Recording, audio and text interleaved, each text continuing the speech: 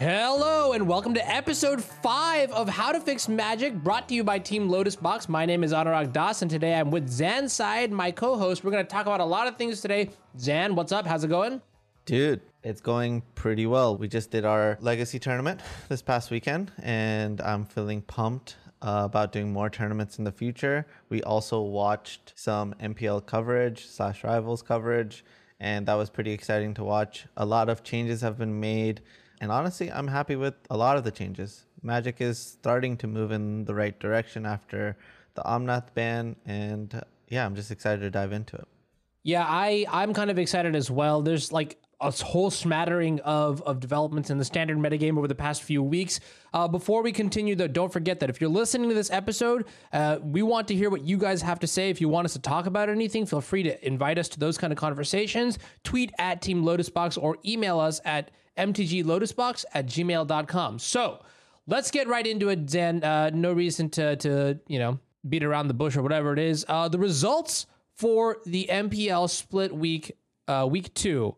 And then we're also going to take a look at the standard metagame and some sort of things, because I know you've been playing a lot of standard. You've got a lot of thoughts here, right? Definitely. So who is at the top of the MPL right now? So the top 5 of the MPL right now, you've got PVDDR at 15 wins. This week, PV got 6 wins playing Rogues. We have Ray Sato, who had an incredible weekend last weekend. They had 11 wins last weekend playing Gruul Adventures. This weekend, though, they only got 4 wins, though, so they're at 15 wins in total. Mm-hmm. And then, let's see, we have Marcio Carvalho at 14 wins now, playing Gruul as well. Reduke at 14 wins now, playing Gruul as well. And Gabriel Nassif, okay, you also guessed it, right? At 14 wins, also playing Gruul now, right? Yep. So any interesting observations from these players' deck lists? Maybe what caused them to perform so well this weekend? I mean, it's no surprise. Gruul is the best deck. It's been the best deck for both weekends. I mean, Ray Sato didn't have as explosive of a weekend, but 15 wins over 2 weekends, I mean, that's still spectacular. So, I mean, Gruul decks actually differ besides Redukes and Nassifs. They are the most similar Gruul decks. But Marcio and Ray Sato, all 3 of these camps had totally different takes on the same deck. What I mean by totally different, it's like those 6 flex spots. And what you'll notice is Reduke and Gabe Nassif went with a Crowan War as their like blindside card to try to beat the mirror. And also they were playing more Great Henges than they were Embercleaves. So Embercleave is definitely better against the format as a whole. But if you're trying to beat just the mirror, then the Great Henge is definitely a lot better. But Marcio, thinking even further ahead, decided to play 2 Embereth Shield Breakers in the main, anticipating that artifacts were the best way to get ahead. And if Embercleave is not the one that is pushing you ahead, then Embereth Shieldbreaker is definitely going to punish your Great Henge, like the more copies of Great Henges. So we end up in like kind of this weird spot. Ray Sato played a more stock build, just had Vivians in the main, a normal amount of Embercleaves in 3. Not a big fan of Vivians in the main. It doesn't really improve any matchups. It's just a fair medium card. I would rather even play Ox over Vivian. It does help you in one specific matchup, which is the Rogues matchup, but this weekend, if you're coming into it, you should not be expecting to play against that many Rogues, because Vivian does make 3/3 reach beasts if you want them to. I think reach is definitely the most relevant because Gruul doesn't have that many tools to deal with flyers. But yeah, overall, I think Gruul is still the best choice and is going to continue to dominate the format. Again, it feels like Teamer Energy all over again, except for you don't really have the choice of splashing that 4th color or third color in this sense. Gotcha. Yeah, for Rivals, it looks like LSV, Matt Sperling, Stanislav Sivka, and Bernardo Santos are winning right now, or at least the top of their leaderboard, which is kind of exciting, right? Because I know the way it works is that the top 4 players of the rivals, just field have a chance to make it into the MPL by taking on the bottom four from the MPL. So it's kind of a stacked squad in both departments. And I'm honestly kind of excited to see how this stuff pans out just moving forward. I mean, looking at Team Lotus Box a little bit specifically. So obviously Zach Keeney and Ali Warfield are both in rivals right now. Their stats individually are 14 wins on Zach playing Gruul this weekend. And then Ali has 11 wins in total now, having played Esper Doom Foretold. So yeah, let's go Team Lotus Box. Hopefully we can rack up a couple more wins there, put up some more results here, but all in all, strong grind. Keep it up. Definitely. Week 2 was definitely better than week 1. For sure. So I want to take a look a little bit closer at some of the other deck lists that we've seen. Right, you gave me a little bit of analysis on Gruul so far, but before we even go into Gruul, or actually, you know what? Let's start with Gruul right now. So I want you to sort of describe to me, Zan, what the purpose of Gruul is overall. I mean, like in a high sense, it kind of makes sense. Like we're playing big bodies, we're doing really, really powerful things with our creatures, and then we also have like a really solid mid-range plan with a lot of value just like embedded into our cards, right? So is there anything like special or exciting, like key cards in the deck that matter a lot, or what's your overall strategy when you pick up 7 cards and you look at this deck? Well, I mean, the appeal of this deck is that it's always going to have a very strong curve, right? It has the most 1-drops in the top 3 decks. Like, I mean, if you look at Rogues, it's got like max 6 1-drops, 2 of them being removal spells, but it just is pushing the pedal the entire time. Like every second, you're just like 1-drop, 2-drop, 3-drop. It never gives your opponent a break. And so like my conclusion so far after like these past 2 weeks of the splits is the only deck that really beats Gruul is itself, right? Any other deck that claims that it can beat it pretty much gets hard punished every single the next week. That basically happens every single time. Gotcha. Yeah. So it just seems like this has the best standalone creatures. So we're looking at cards like Edgewall Innkeeper seems pretty important. I've seen a lot of Lovestruck Beasts, and I mean Bone Crusher Giant seems to be like the card of the deck as well, right? One of the most powerful cards. Stomp and deal 2 damage to any target, and then you can bring back a 4/3 the next turn and just like keep the pressure on. Yeah, you also got the spell lands, right? It's got Kazundu, right? Am I saying that Kazundu right? Mammoth. Yep. Yeah, that card is absolutely ridiculous. Then you got the new Bonfire in a land, which is just absolutely insane to me. But like when you put all of these things together, what you notice is you always go 1, 2, and 3. And if you don't go 1, 2, 3, you go 2, 3, 4. It just doesn't stop. The amount of things that this deck has to do with its mana and the power level of it is insane. And the adventure side theme allows this value game plan that is hard to compete against. Usually the control deck can tame something like this, but you can play this deck in a way that you kind of don't run out of cards. You kind of don't flood out. Yeah, I see you. And so just going over some of the more minute details once again, something that you had mentioned to me was right, like the power of the Great Henge, right? And so this artifact seems to be especially good in the Gruul mirror match, which by the way, it does feel like, you might notice this if you're listening right now, that the dominance of Gruul adventures in the format right now is sort of dictating absolutely how all the other decks are sort of building themselves to combat this red-green menace, right? So, for example, right, we look at Reed Duke's deck list from this weekend, and it just looks like, his deck is absolutely teched out to also fight other, Gruul decks, right? So like you mentioned, you have 2 copies of the Akroan War, which are pretty good in the mirror, right? Like you get to active treason, and then you get to do a bunch of other really cool stuff. It feels like though, like when we add cards like the 3rd Great Henge into the deck, or when we're cutting on Ember Cleaves that are good against the rest of the format, that we're almost like pivoting too hard to beat the Gruul matchup.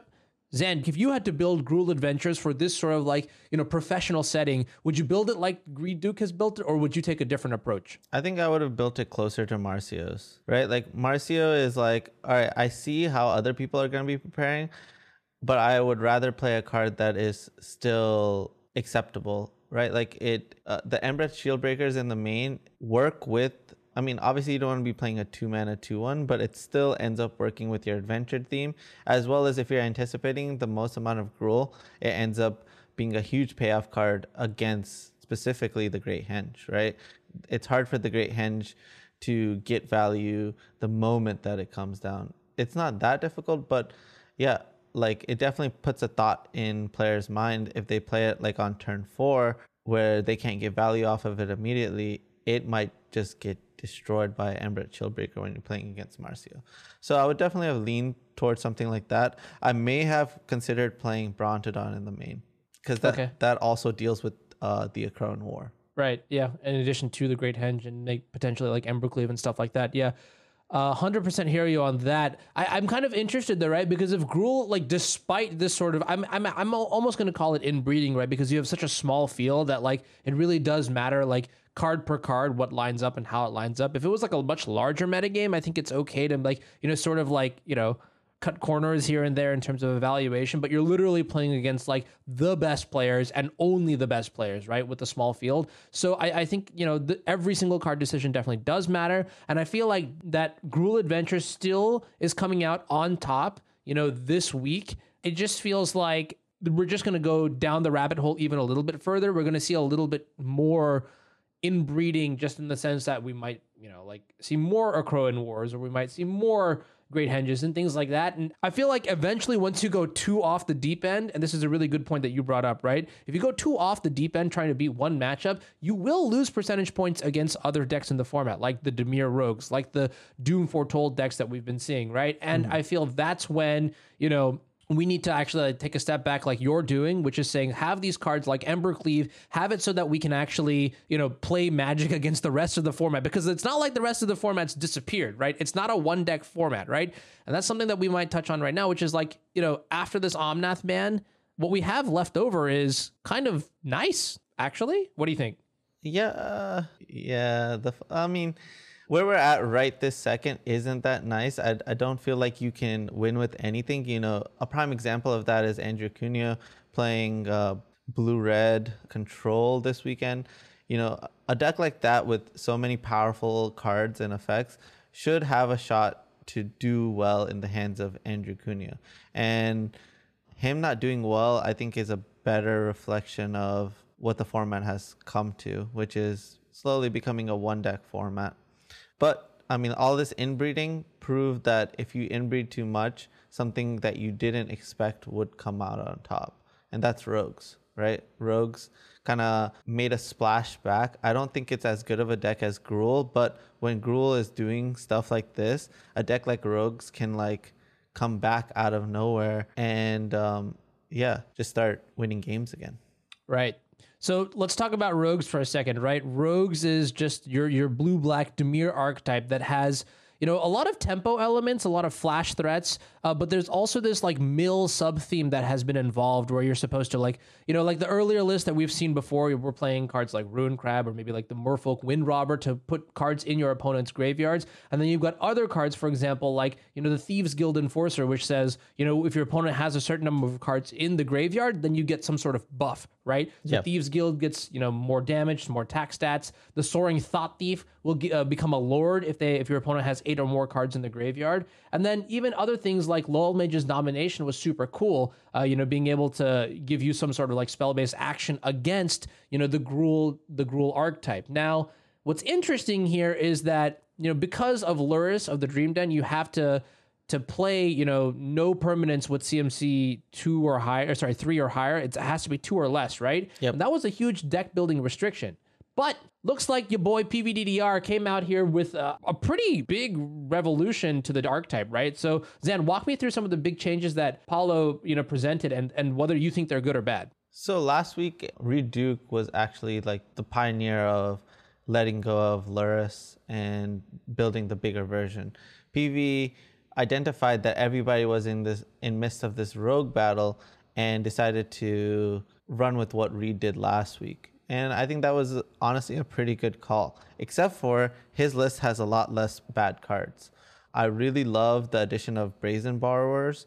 I mean, they've looked absolutely spectacular, and they're also good strategies against cards like Embercleave and even the Great Henge. And the fact that you can ninjutsu it back to your hand with I can't remember the name of the rogue. Is it Zera? Yeah, Zerath Sand the Trickster. So that's 3 blue and a black for a Merfolk rogue with flash that has, for 2 blue-black, you can return an unblocked attacking rogue you control to its owner's hand. put Zerd San the Trickster from your hand onto the battlefield tapped and attacking. And then whenever it deals combat damage, you may put target permanent card from that player's graveyard onto the battlefield under your control. And to my understanding, Zan, if this card connects and deals damage once or twice, the game just ends. Definitely. And it's really not hard to do that when you have so many ways to protect it with counter spells. Drown and Lock being a counter spell and a removal spell. Just absolutely insane. I think it was a great choice for this weekend. I would have definitely leaned towards playing something like this. I felt like his list definitely was prepared for the mirror, but one card that I've been really sad to see not a lot of these big rogue decks playing is a card like Ashiok.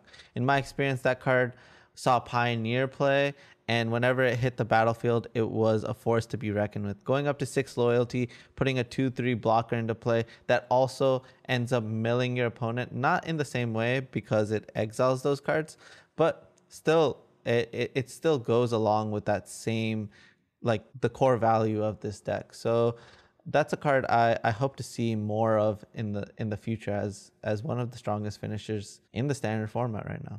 Yeah, absolutely. I mean, I see a couple of like Skyclave Shades in the sideboard. I see a couple of, Cling to Dust. I think that's one of the bigger like mechanics that people are using to sort of counteract these rogue strategies, right? So if the rogue deck says, I need you to have 10 cards in your graveyard, and then suddenly you're saying, I'm just going to escape all my cards to, play all these like spells like, what is it, Ox of Agonis. That's like the big one, right? Yeah. There's one card that we didn't mention in the Gruul Adventures that you said that you really enjoyed, which was Phoenix of Ash, right? That one seems pretty incredible too. I wouldn't say I enjoyed it. I would like to say that I just kept losing to it because this past weekend I actually played in the PTQ, right? The last qualifier basically for the Zendikar Pro Tour that's coming up. And I decided to go with not the obvious choice of Gruul or Rogues. I decided to go with Esper Yorion, which is actually the next deck we're going to be talking about. And I kept losing to the Phoenix because it is a really tough card deck for Yorion decks to deal with. Yeah. I mean, part of the reason why I think the Phoenix is so good is that the escape cost, it does cost 4 mana, but the number of cards you actually have to get rid of is so few, only 3 cards.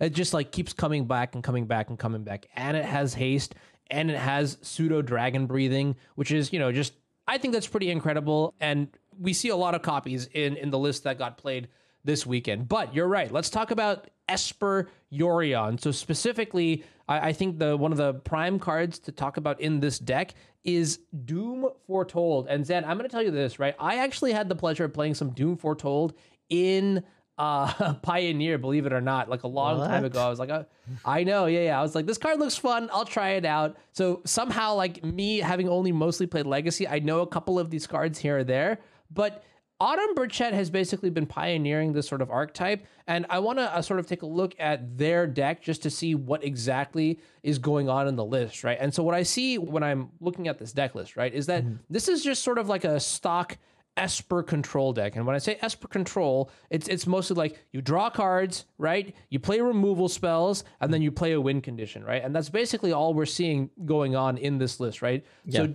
Doom Foretold is sort of like an engine-based, it's like a recurring removal spell that says, at the beginning of each player's upkeep, that player sacrifices a non-land, non-token permanent, and if they can't, then a lot of bad things happen to them, and a lot of good things happen to you, right? Definitely. So I think Doom Foretold is just part of the value engine of the deck. The card that I think that really, really is the reason to play this deck is Elspeth's Nightmare. Because if you think that you're going to be playing against Gruul and you're trying to play a control deck, this card is the card that you wanna play.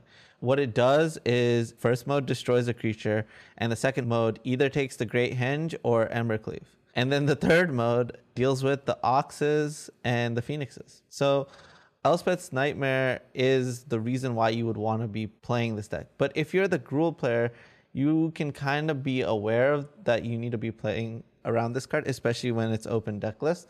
So it can be a lot more difficult than you think. Basically what ends up happening is this card, Elspeth's Nightmare, takes away a lot of options from the Gruul player.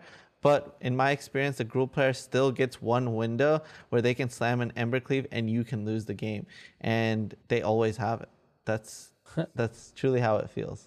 Yeah, which is kind of interesting, right? So you're identifying Embercleave as a really crucial card against the control deck. And I think I sort of see that. And what's interesting here is like, what we were talking about earlier, right? Which is like the more you know, separate from reality of what the whole meta is and focus on the Gruul matchup, you start cutting these cards like Embercleave, the less percentage points you have in a matchup like Esper Doom Foretold. And honestly, Zan, like I think what's kind of interesting to me is that it does feel like this Doom Foretold list that Autumn has is sort of teched out again to beat Gruul. Talk me through some of those. So you mentioned like Elspeth's Nightmare. Are there any other interesting choices, maybe like in the sideboard, that we should be aware of for the matchup? Well, in the main deck, the finisher is one of the finishers that's been added as Dream Trawler. That makes a lot of sense.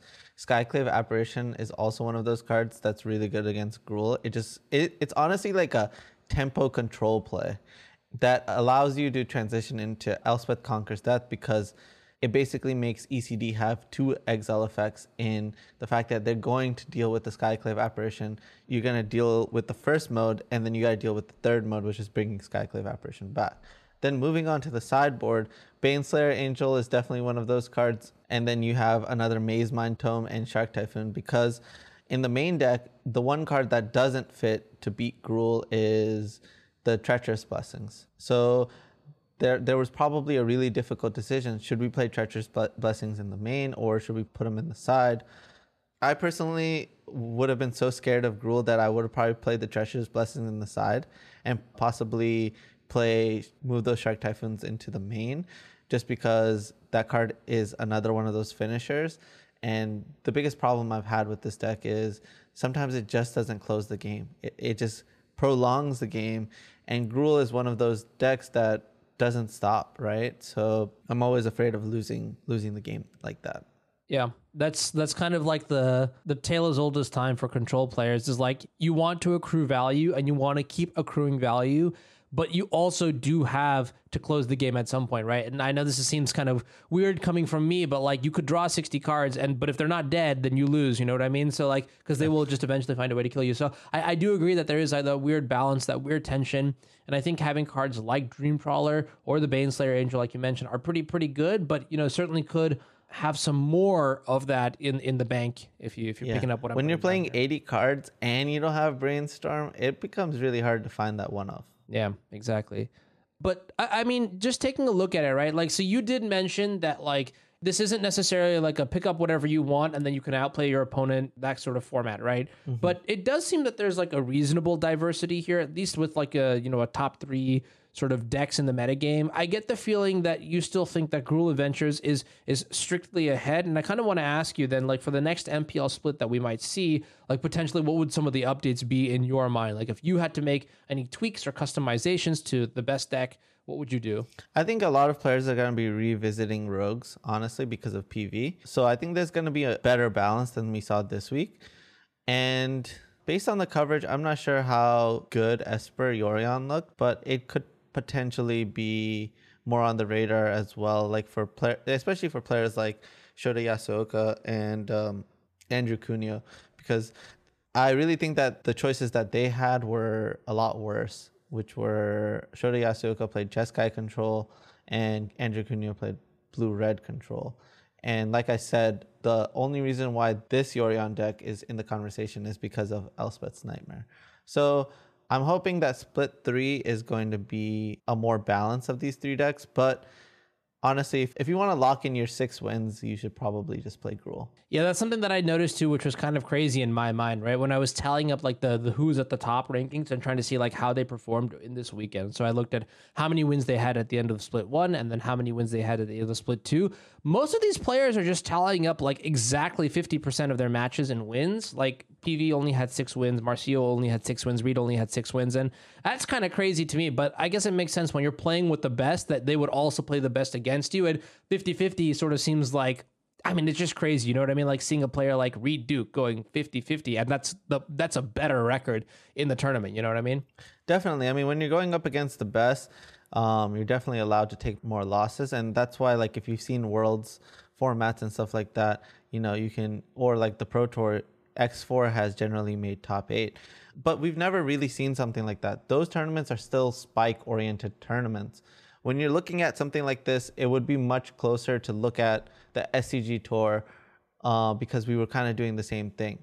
In terms of like going week to week, there's a lot of times where we made deck choices because we knew if we made a run for top 8 in this tournament that we would have to play against one of the other people at the top of the ladder. And so, like, for example, for us, when we were living in the Lotus Box Magic House, a major concern we always had was we got to prepare for the Canadians, right? And the Canadians always played Amulet style decks. So we were always just like, all right, do we have a plan against Amulet? And that's kind of what's going on here. You're seeing like this inbredness of having to deal with Gruul. So I kind of see what's going on here. I'm kind of jealous that I'm not more part of this, but this is exactly the change that Magic needed. I wish they can put more attention on this, how awesome this is for the game of Magic. I hope that the next set brings a little bit more diversity than Gruul, which I'm sure it will. Hopefully not in like a negative Omnath type of way. But overall, I think we've taken a couple of steps forward in the past 4 weeks while we've been talking about the state of Magic. Yeah, for sure. And I mean, speaking about coverage, kind of want to transition to the next topic, which was we actually ran a tournament this past weekend, and you, me, and Jimmy from Dice City Games. And I'm going to call it the Unzi Invitational because for me, that's what it is. But it was a sweet legacy event with basically over $2,000 in prizes. And after 7 rounds, we had almost 100 players join up, which is super sweet.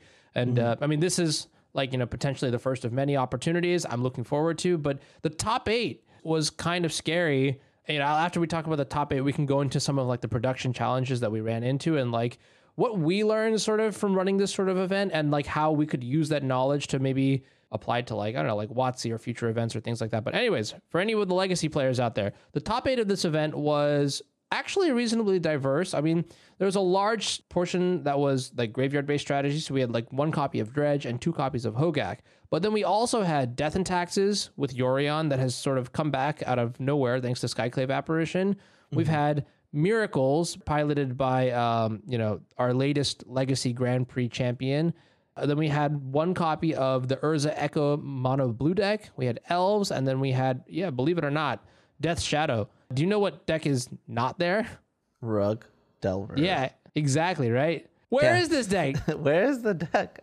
Yeah, I mean, it's supposed to be tier 1. It wasn't even in the top 16. Which is actually kind of crazy. And I get the feeling that, I mean, like, it just might be the case that, like, some of the strategies that we're seeing succeed, like Dredge and Hogak, right? Like, they definitely do have good game plans against Rug Delver. I mean, but like the snow matchups for Miracles, for example, is very competitive as well. Even like Death and Taxes, I feel as a deck is just really good against Rug Delver, given that you have like, so many Swords to Plowshares, you've got really good board-based control. And now the number 1 card that was really shutting down Death and Taxes, I feel, was Oko. And now that you've got Skyclave Apparition, like it's a dub now, dude. Like you don't have to worry about I think it's a great format now. Yeah. Like 3 mana answer to a 3 mana answer that's good against pretty much every matchup.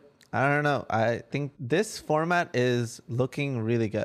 Yeah, for sure.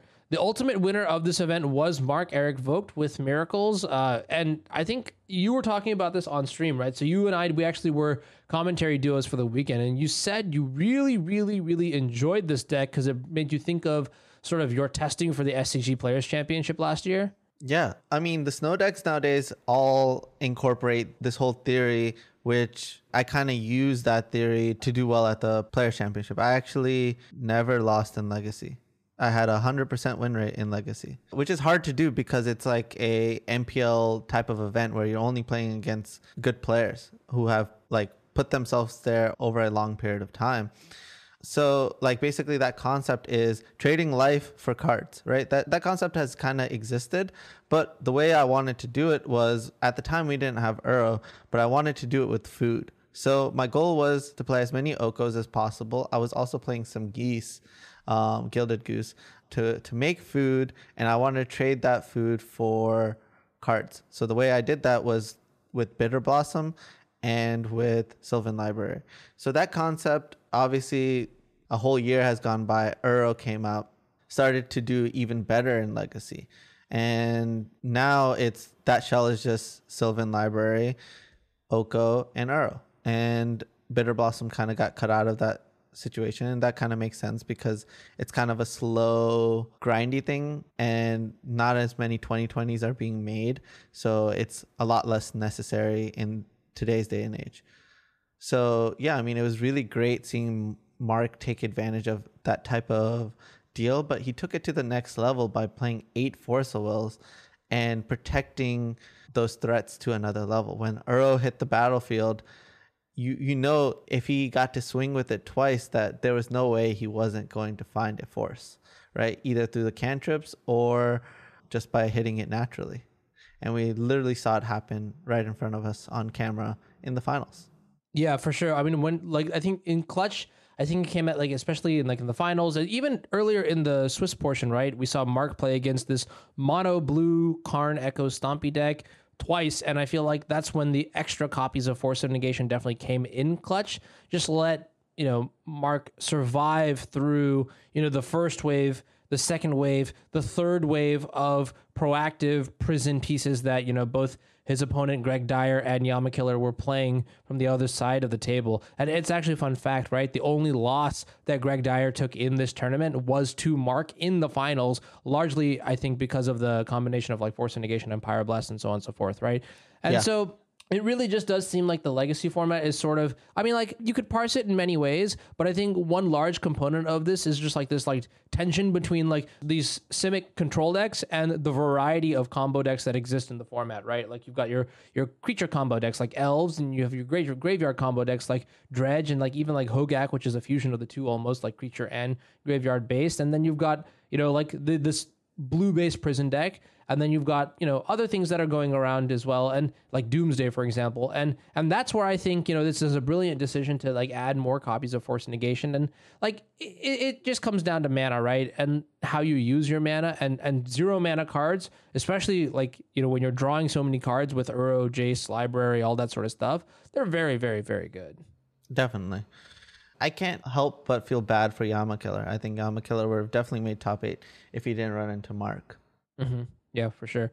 One interesting deck that we got the chance to feature actually was this innovative take on Painter, or maybe not so much. Okay, I'll just spill the beans, right? So we saw Izzet Minotaurs. I'll let you think about that one for a sec. Yeah, exactly, right. So this is like the brew that one of our contestants brought in. We did like a nice little deck tech on it too. It was by Stefan Schutz, who is one of the better legacy players who hasn't played in a while, but came back to just showcase like, all right, I'm not only creative, but I am also very good. And they leverage the power of Didgeridoo. Oh my God. Which is an EDH staple. Exactly. Yeah. Alongside the new Zendikar Rising Minotaur, which is Morog, the Fury of Akum. And Zan, I actually streamed this deck yesterday, and I got to tell you, like, it's actually just a hell of a ride. I mean, I did go 3-2, but you want me to tell you the truth, Zan? I played against Delver. I actually just crushed it. You got 4 Pyroblasts. I'm not surprised. Not just 4 Pyroblasts. There's also 3 Red Elemental Blasts too, right? So it's like, oh my God. yeah. And you get to do that because you're playing Painter Servant, right? You make everything blue, and then you just start. I literally vindicated someone's lands 3 times. Like it was turn 1 Painter, turn 2 Vindicate, turn 3 Vindicate, turn 4 Vindicate. And when they died, they had only 1 land in play and nothing else. And I was like, this is incredible. Yeah. Turns out 1 mana destroy anything is pretty powerful. But Dan, so I think outside of the results of this event, I think it's also worth it to talk about like what it was like to create this kind of event, because we definitely had some highs and we definitely had some lows. And I feel like it's all just sort of part of the process, right? So walk me through maybe like some of the things you noticed, during the day before, like leading up to the event, because this wasn't just like a 1-person effort, right? There were a lot of people on the crew working together, and it took a lot of planning between you, me, and Jimmy from Dice City Games. So talk me through some of your thoughts, and I'll share some of mine. Yeah, I mean, in terms of the commentating, I had an absolute blast. I mean, Anurag is a hell of a partner. If you guys haven't noticed on this podcast, I get along with him really well. You guys would definitely hear in my tone if I didn't like hanging out with Anurag and talking about Magic. But in terms of the actual tournament, I mean, there were a couple of hiccups that I don't think would happen if we were running this our second time around. Like, for example, we were having some difficulties getting people situated with like OBS Ninja, which was the bit of technology that would allow us to capture the screens of the players that were playing.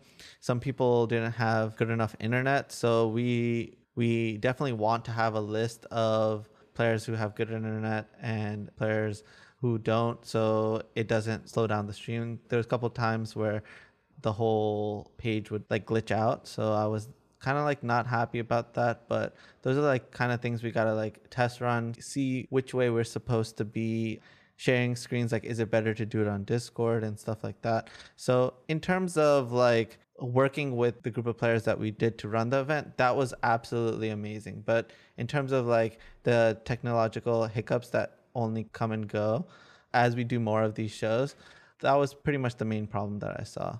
Yeah, for sure. I think there's like a lot of stuff that you will inevitably run into no matter how experienced you are. Like, the most you can do is be prepared for that sort of stuff if you know about it already.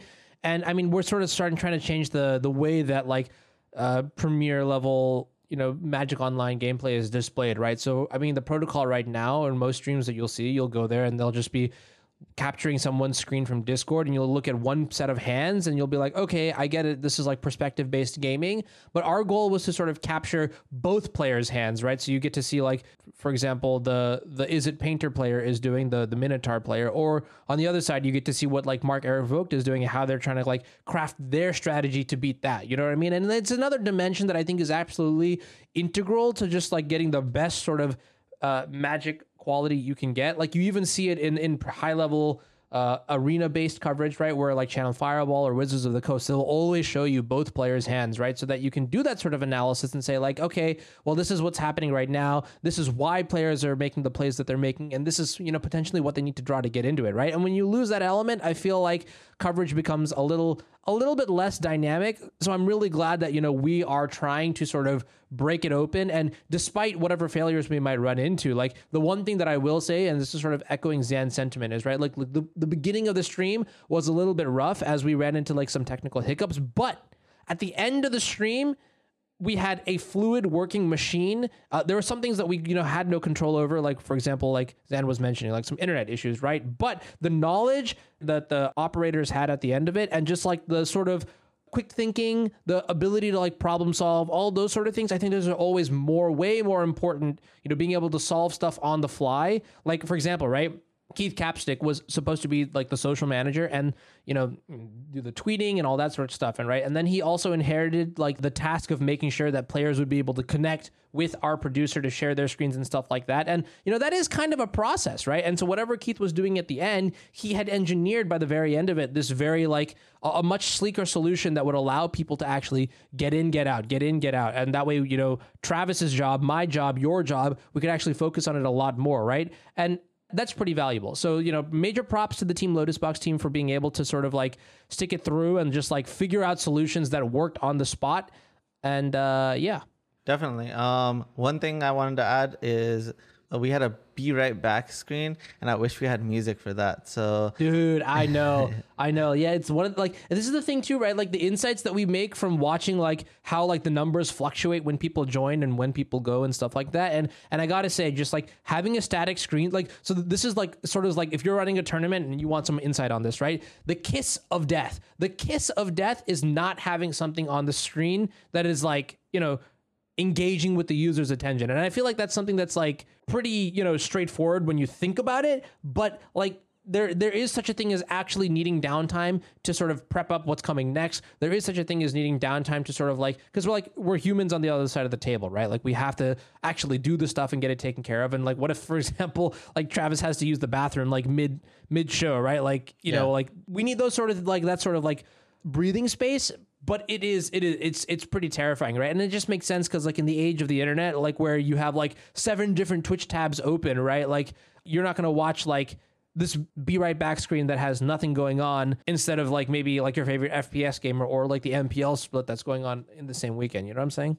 Definitely. Good lesson to learn, though, for sure. Yeah, I mean, we definitely learned a lot. I think we're definitely a group of people that are going to not make those mistakes ever again. Yeah. And I think it's also kind of interesting too, because watching like the MPL coverage and stuff like that, you sort of get an idea of like what's good, what's bad as well, especially when they're doing it on such a high level. Something that I really do like is that they always have they've always got a plan for everything, and like all the scenes. It's like you mentioned earlier, Zan. It's like a pretty simple production, but what they do it right, right? Like when you're watching the actual screen itself, you've got the player cameras, you've got the hands all set up, and all that sort of stuff. And I think we're going to adopt a lot of like the good things from the MPL, as well as just like add our own little spice to it.